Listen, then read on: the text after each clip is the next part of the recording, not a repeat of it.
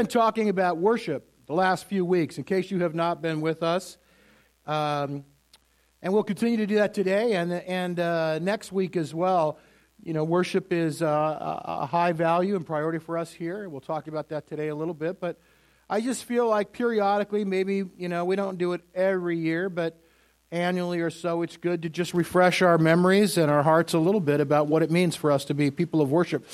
We have been starting each sermon in the last few weeks from the Psalms. I'm going to change that today a little bit. I want to introduce today's topic by looking at a brief little passage here in the Gospel of Luke. This is Luke chapter 1, the very beginning. It says, once when Zachariah's division was on duty and he was serving as priest before God, he was chosen by Lot, according to the custom of the priesthood, to go into the temple of the Lord and burn incense. And when the time for the burning of incense came, all the assembled worshipers were praying outside. This is the very, very beginning of the gospel, before, of course, Jesus is even born. Zechariah is the husband of Elizabeth, making him the uncle or great uncle or something like that of Jesus, and he was a priest who served in the temple. And it says here there was sort of a rotation system by which the priests would serve on given days, and when their day came up, twice during that course of that day, they would go to the temple.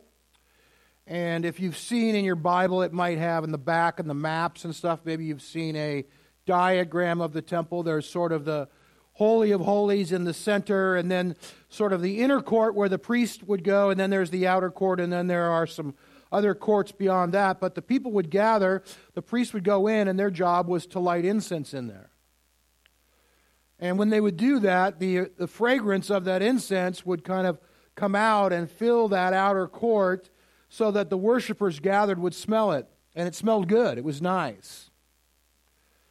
And the purpose of the incense was that it would remind people of the blessing and the pleasure of God, that God was smiling, God was happy with them.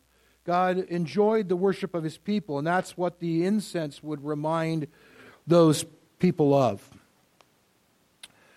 In the Old Testament, as we've looked at it over the last few weeks, the temple was the place of worship. And of course, in the New Testament, after the birth and life of Jesus, there was a change that happened, and we become the temple.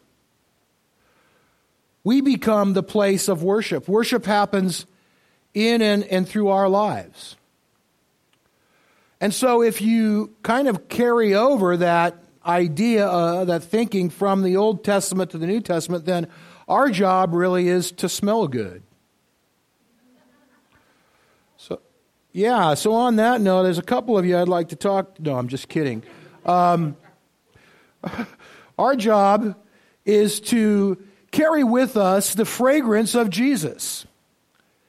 I don't know if you ever think of it that way. We talk about being presence carriers, but our job really is to carry with us the aroma, the fragrance of Jesus, that people around us might smell that smell as the worshipers in the temple did and think, oh my gosh, God loves me. When you have the opportunity to interact with people, it was interesting yesterday, just the blessing of people, just Christians blessing people in the community and how they would smile and they were blessed by our presence. And that's really our job. Paul reminds us of that in 2 Corinthians. He says, but thanks be to God who always leads us as captives in Christ's triumphal procession. And here, I love this. This is just boom.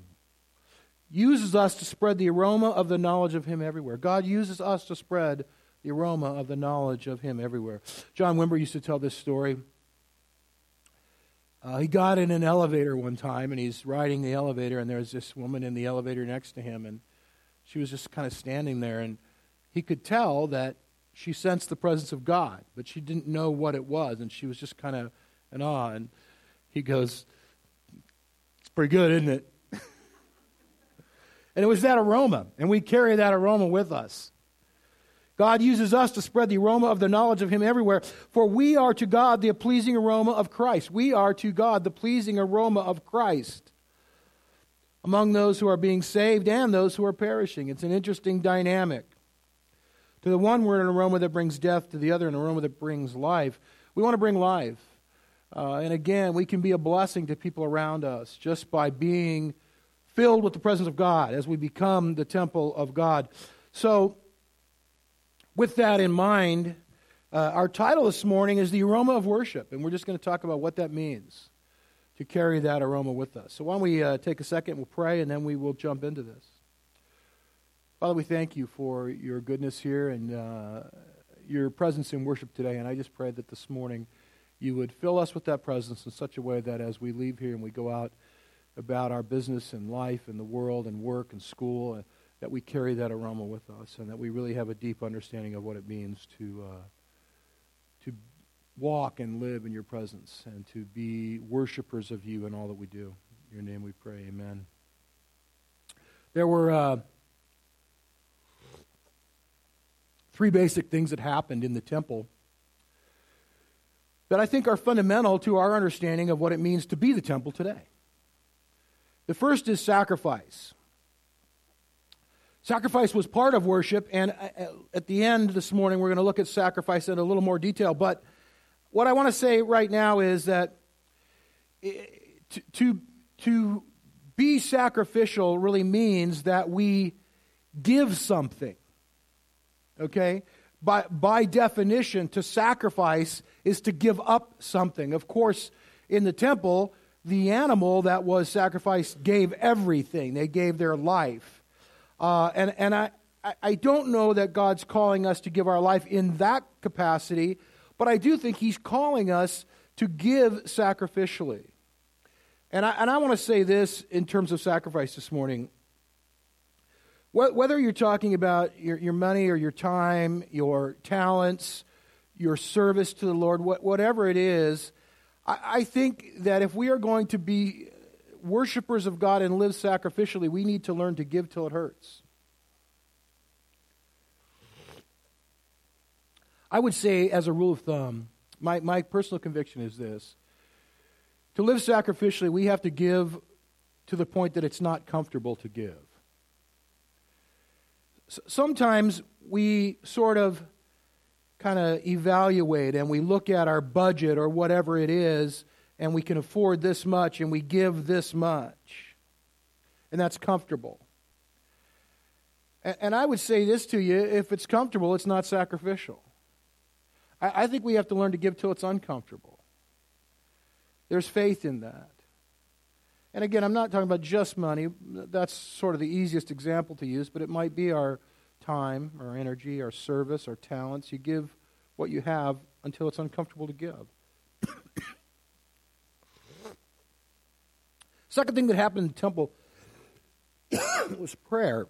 And prayer is a bigger topic than we're going to cover today. I'm not going to get into prayer because I think there's more there than we can cover, but suffice it to say this, prayer did take place at the temple, and we are, as the temple, a place of prayer, if you will. And I would say that simply means that we partner with God in inviting His kingdom to come and His will to be done in the world today. That's really what that means. And then the thing that I want to focus the most on this morning is worship. And worship was the third thing that took place in the temple. Now, sorry about that. We've been talking about worship for a month on Sunday. We have said here before that worship is a core value for us. That is true of the Vineyard Movement. The part of the church that we are a part of has worship as a core value, central value. And then we as a church, our leadership team earlier this year, spent some time evaluating what are the things that are most important to us, and worship came out very high on that list.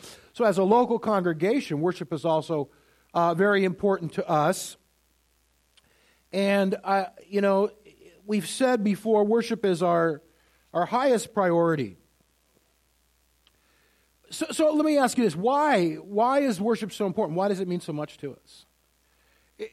I would say, maybe worship really is the most important thing we do. So why is that? Why is worship what it is to us? And I want to, again, look back at the Old Testament this morning to kind of see if we can dig out an answer for that question. The central event of the Old Testament was the Exodus. The people of God being held captive in Egypt, and then God releasing his people from captivity, from slavery, into freedom and into, we talk about them going to the promised land, but as well as a geographic freedom, there was also something else that happened. They were freed into a renewed relationship with God. And that event, that Exodus, that transition from slavery to freedom and relationship with God really is the center of the Old Testament, and everything else that happens kind of frames that event. It was, although it was not a moment, it was the defining moment, the defining time in Israel's history was the Exodus. So why did God do that? Why did God free his people from slavery? You might say, well, I think God freed his people from slavery because he didn't want them to be slaves. He wanted his people to be free. He didn't want his people to be in bondage. And if you said that, you would be correct. That would be right. That's a good answer. You might say God has a plan for us. And that wasn't God's plan. And so God was just, he was exercising his authority to free his people that was his plan for his people to be free. And I think if you put it that way, you would also be correct. That also is right. You might say that God is a God of love, and he wanted to bless his people. He wanted them to be in the land of milk and honey. He wanted them to be in the promised land. And if you answered that way, I think you would also be correct. I think all of those are valid reasons why God would want his people to be free. But I think there's a foundational, fundamental reason that underlies all of those things, that kind of all of those are built on. And I want to look at, real quickly, the Exodus account in the Old Testament, because I think it tells us why God freed his people. In Exodus chapter 4, it says, "Then say to Pharaoh," this is God speaking, "say to Pharaoh, this is what the Lord says, Israel is my firstborn son. I told you, let my son go so he may worship me." And in chapter 7, he says, "Then say to him, the Lord, the God of the Hebrews, has sent me to say to you, let my people go so that they may worship me in the wilderness." Chapter 8, the Lord said to Moses, "Go to Pharaoh, say to him, this is what the Lord says, let my people go so that they may worship me." Chapter 9, the Lord said to Moses, "Go to the Pharaoh and say to him, this is what the Lord, the God of the Hebrews says, let my people go so that they may worship me." Chapter 9 again, "This is what the Lord, the God of the Hebrews says, let my people go so that they may worship me." Chapter 10, "Let my people go so that they may worship me." Chapter 12, finally, Pharaoh gets the point. During the night, Pharaoh had had enough. No, it doesn't say that. Pharaoh summoned Moses and Aaron. He said, "Up, be gone with you. You're fired." No, he didn't say that either. "Leave my people, you and the Israelites. Go worship the Lord as you have requested." So let me ask again, why did God free his people? So that they may worship him.